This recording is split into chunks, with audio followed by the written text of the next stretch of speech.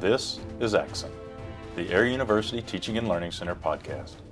At Axon, we make connections between teachers, learners, and ideas in military education. The opinions, conclusions, and recommendations expressed or implied in this podcast are solely those of the speakers and do not necessarily represent the views of Air University, the United States Air Force, the Department of Defense, or any other U.S. government agency. Follow us online at www.airuniversity.af.edu/TLC or on Twitter at AirTeaching for more.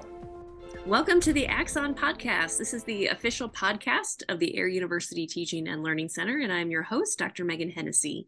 I'm here today with an old colleague from the Army War College, Dr. Abram Trosky. Dr. Trosky holds a master's degree in Western Classics from St. John's College and a PhD in Political Science from Boston University. He is a former lecturer at the U.S. Coast Guard Academy and now serves as a professor of Communicative Arts at the U.S. Army War College. Hey, Abram. Hey, Megan. Thanks for having me.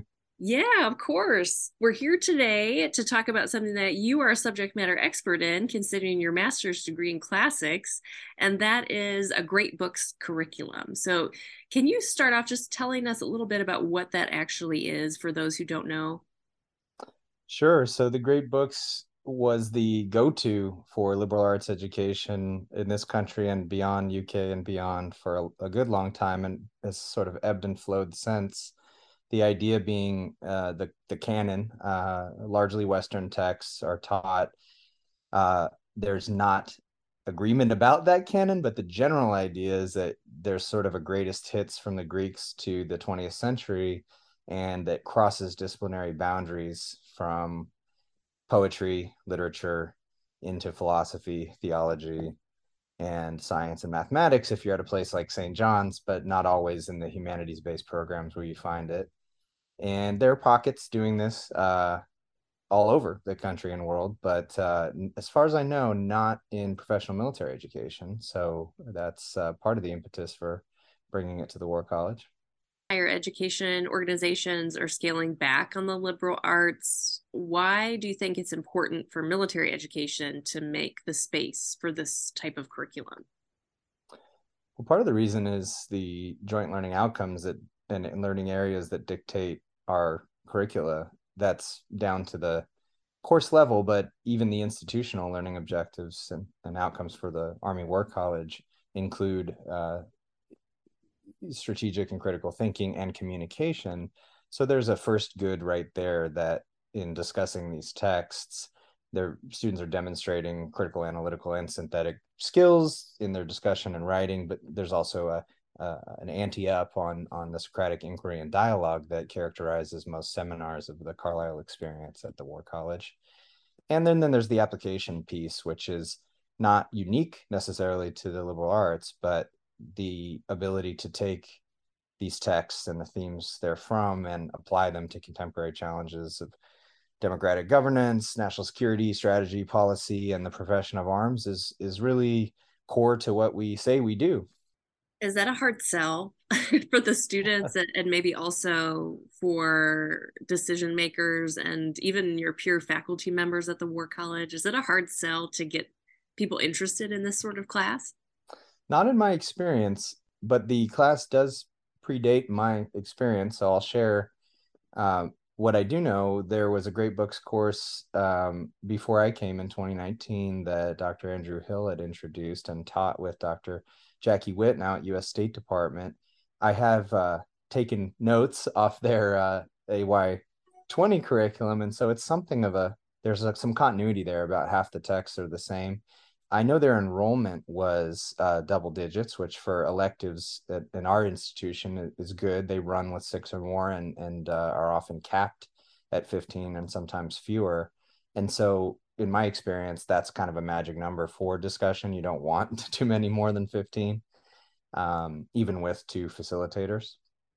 But the demand signal, if you like, since I took the reins, has been similarly strong. We had double digits. We've had a few turn to audits, and that was something they had signaled might happen because of the reading load. But in addition to those 8 now enrollees. There's interested faculty and staff who attend, which is encouraging, that the diversity of the interest from the PAO office to the library to the chaplaincy is really strong. And that says something about I think the durability, the continuing relevance of great books.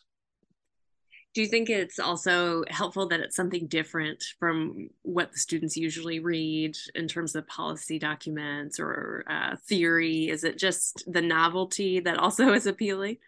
Maybe, yeah. I think in some ways the student, speaking from my own group this year, they seem somewhat self-selecting in that they're in it for more. They were selected to attend a senior service college, and they're getting all of the things they were promised that check the necessary boxes for their advancement in the profession. But for some of these folks who have been teachers themselves in some cases, or high-level civilians, or just wanted something more like a traditional master's program, or what they thought of as say a humanities-based master's program at a civilian institution, there is a certain draw there, and that's novel within PME.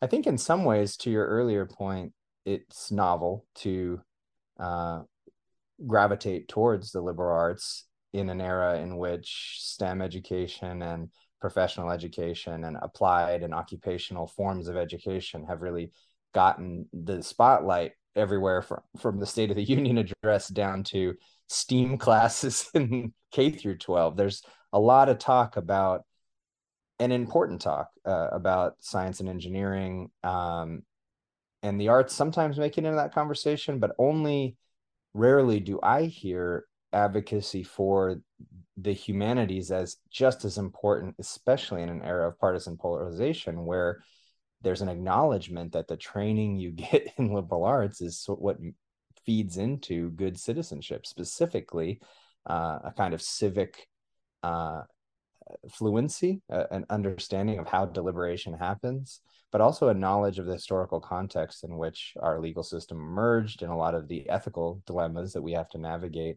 have already been thought through in various contexts and navigated. I think you're making a very strong case. So, as you know, this is a research-based podcast. What does the research say? So, you filled us in a little bit on what the public discourse is all about. Is there any research do we know of that lets us defend the argument that this sort of curriculum belongs in professional military education? Well, I'll show my weakness then as a humanities-centric teacher and scholar at the moment by not having the data you probably seek ready at hand. What I can point to is scholarship from Columbia by the head of a similar program there, and a product of that program there, Roosevelt Montas, who's an academic in his own right, an administrator, and a great books champion, has made the point that part of the reason for the decline has been a misperception that the Western canon, the great books, is a sort of Whig history, that it doesn't represent the changing demographics of higher education. And I sort of agree with his opinion. This is a data point, but this is born of many years of experience of his work in the higher ed opportunity program, HAOP, at Columbia. He sees this as something of a condescension. The idea that students of color can only learn from authors of color may not give them enough credit, that the liberal arts actually, for him anyway, were transformative. They were what allowed him to join the community of letters, and that's why he has passionately carried that torch ever since. So that's a book that's some half autobiographical, and it may seem anecdotal, but he again and again in that book attests to the success of the program in his lived experience of turning these HAOP students who feel like somewhat outsiders when they come in into just Columbia students, graduates who have all of the high-level Ivy League skills and competencies and confidence that that he himself gained, and he attributes some, but not all of that, to the program, to the point where he actually forgets who is even in that program and not. So as far as success of these not uncommon programs goes, that is programs like the Posse Foundation that are geared towards student retention, retention of groups from underrepresented and historically marginalized communities in higher ed, that's a really great track record. That program,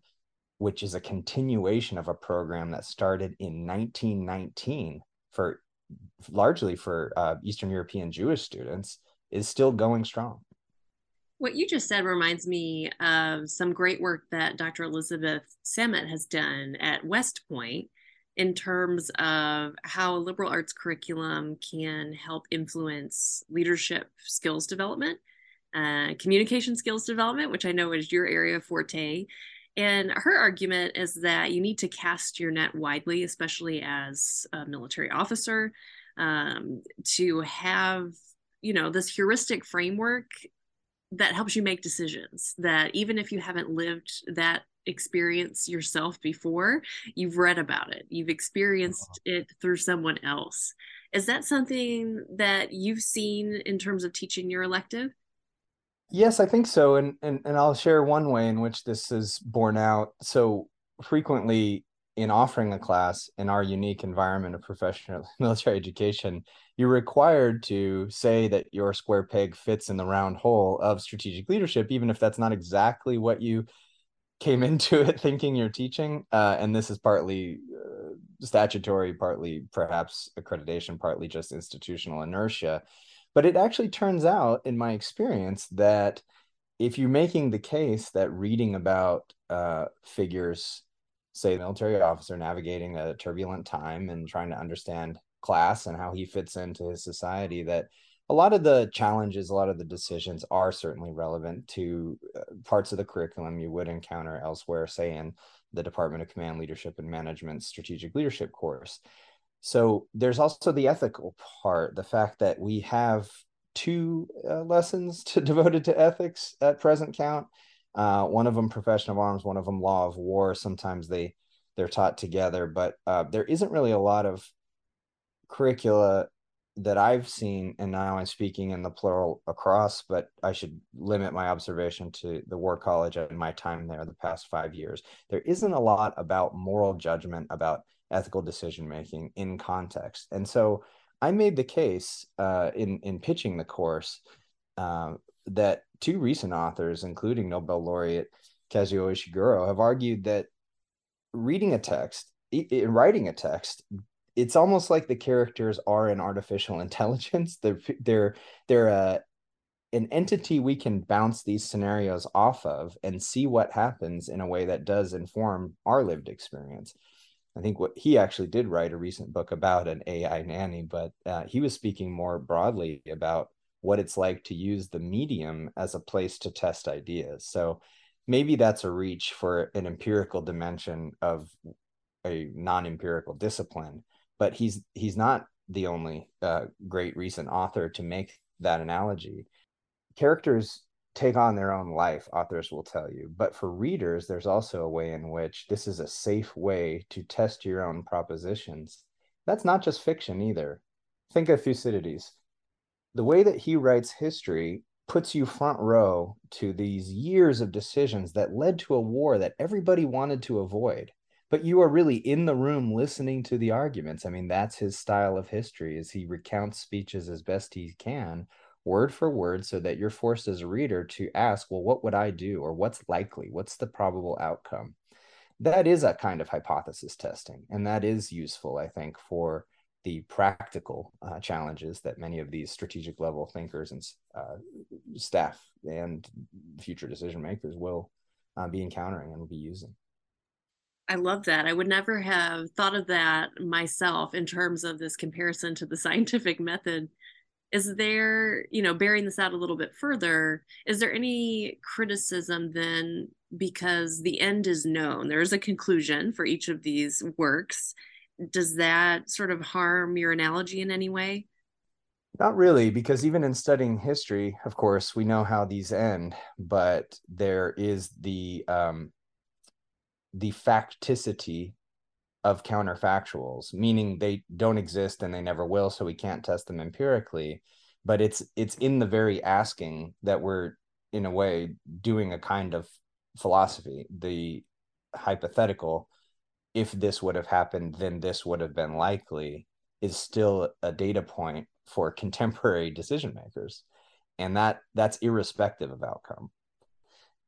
But the quality of those analogies and the arguments made, I would argue, is still dependent on the rudiments of the education that we're reinvigorating at the senior service level. Specifically, in a Socratic seminar, you are forced to make evidence-based arguments. You're forced to disagree civilly and back up your points with data, and respectfully disagree and make counter arguments. And that habit of mind, if you like, is at play very much in the Great Book Seminar. So it's almost like medium agnostic, material agnostic. It's a place to test those same skills. It just so happens that the media, if you like, these texts are entertaining in a way that you're kind of doing the both, and that people may not necessarily know that they're taking the medicine of having yet a second seminar where they're being forced to do hypothesis testing or asked to do hypothesis testing. It just kind of happens naturally, because arguably the reason the books endure is there isn't a settled interpretation of the conclusion you mentioned, meaning, okay, we know how it ends, but what does it mean? I love that. I love it so much. You mentioned Thucydides. What are some of the other titles that you read in the class? Oh, so I should clarify, that's a great reference point that comes from the core curriculum. But I actually start with Homer's Iliad, and this was maybe a big selling point because it's the oldest written text in the canon, in the Western canon. But it was resurrected by Dr. Jonathan Shea in the context of understanding moral injury in his landmark book, Achilles in Vietnam. And then again in his sequel, Odysseus in America, which are not books of fiction, but are ways of understanding how talking through texts like these can be therapeutic for people who are asking those same big questions about the meaning of their service. So that was a logical place to start, and a sustain from past years. It's what I would have chosen anyway, but I was adamant about including Plato's Republic as well, which was a sustain and a book that was hugely formative for me. So we go from poetry to philosophy proper, a book so relevant because its main theme, justice, takes the form of a debate about the role of the guardian class in a democracy and other regime types, and really tries to understand the same kind of challenges that are present in our contemporary balancing of civilian leadership and military service. So we do have females represented in the canon, which is not always the case. We read Christine de Pizan's Book of the City of Women as well to represent the medieval period. And what I've done in each of these cases, I should add, is choose a complementary text for each of these. So I'm naming the main thing we read, but in the case of Pizan, for example, the theme, art, science, and equality in utopia, means I'm assigning these early utopian authors. I chose Francis Bacon this year, but it could easily be Sir Thomas More's book of the same name, Utopia, as a way of contrasting books, even 100 years apart, but saying something similar, inviting similar observations about the era in which they emerged, and application to today, as well as themes that were in previous texts. So the Republic's flirtation with perfection in governance is one example of how utopia can be a garden path, if you like, to unforeseen consequences. In the case of Homer's Iliad, we also read a comedy. This is Liz Estrada's the Liz Estrada, which has been parodied recently in the movie Chirac. A sex strike by women forces fighters to reevaluate the necessity of conflict. So you can see in maybe both of these cases, the idea was to create a foil or have a second text to make the discussion a little bit perhaps more relevant to the contemporary debates. There's a gendered component in 2 of the last 4 classes I mentioned, but there's also an explicit grappling with the significance of development, ethnicity, and race and service in the last 2 selections, which are Joseph Conrad's Heart of Darkness, and it's also in Leo Tolstoy's The Cossacks, stories of those who are serving, who find themselves in an environment in which they have to ask the meaning of their service as it relates to the civilizing mission, if you like, especially in Conrad's case. So that pairing is with the Apocalypse Now Redux, the re-release of Coppola's masterpiece, which is really just it's like Conrad in Vietnam. I mean, that is Heart of Darkness. Abram, where is the Shakespeare? Okay, so I'm glad you asked. I just wanted to take a beat because I know I'd been rambling. I'm so excited about this lineup. So after we do I didn't mention Lucretius. That was a skip. Had to have a Roman in the mix. And of course, yeah, we had to have a Shakespeare piece. So rather than teaching The Tempest, it's something I had benefited from before, but wanted to do something different. I chose The Last in the Henriade, Henry V, the place of the St. Crispin's Day speech that many people are familiar, but they might be less familiar with the account of the Battle of Agincourt there, which is a seminal moment in the discussion about law of war, specifically immunity and the use in bello component of what's permissible. And so that class has actually been postponed. It's now the capstone of the whole course. It's the last one we're going to discuss because of the persistence of COVID. But yes, I agree, it wouldn't be complete without Willie Shakes. We also were ambitious in reading Don Quixote.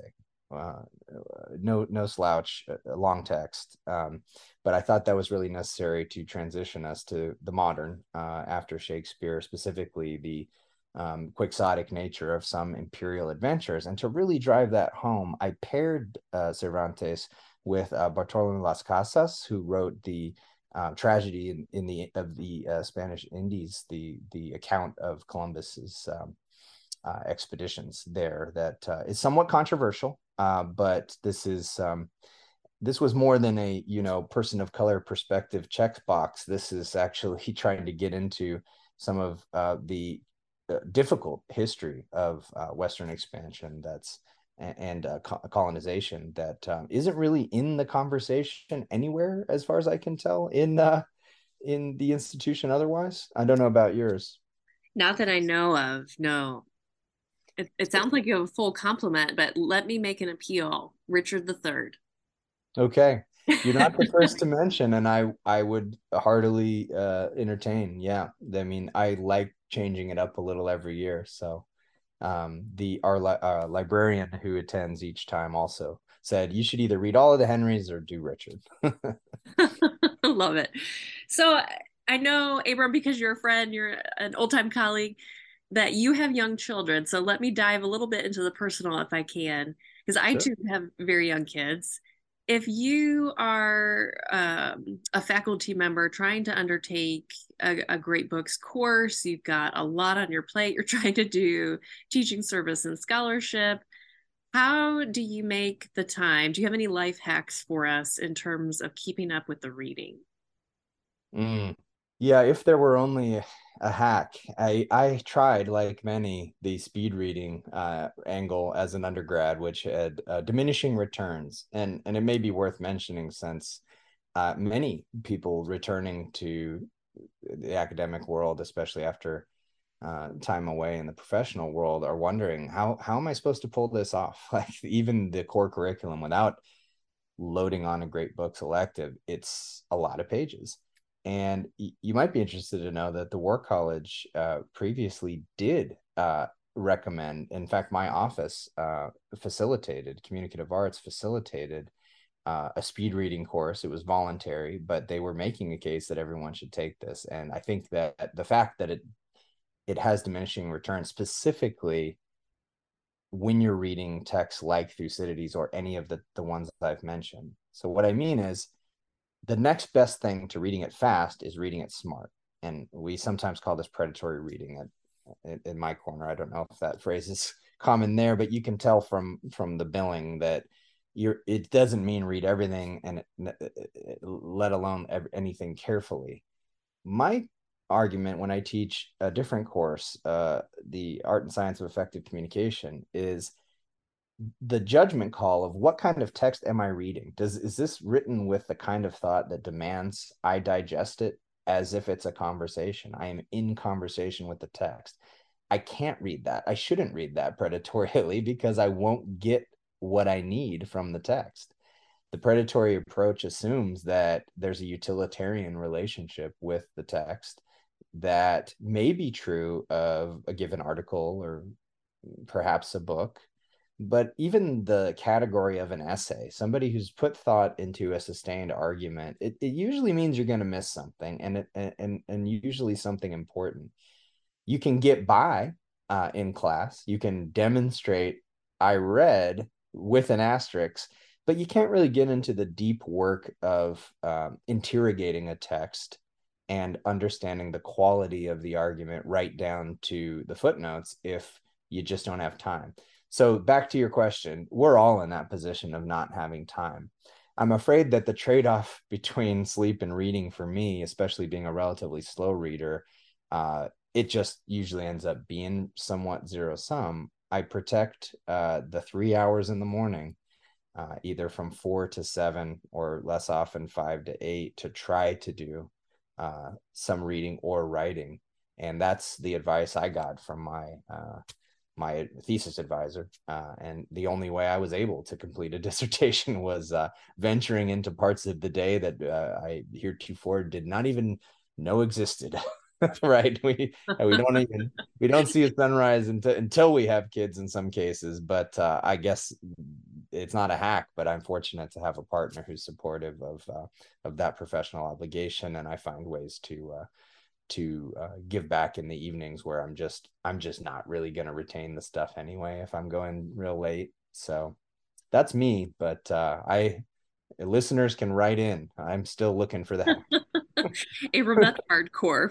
You get up at 4 a.m. and read. I was up before 5 today. Yeah, Oh man. Reading Montas, Roosevelt Montas in preparation for our conversation. Yeah. Oh goodness. Well, good for you.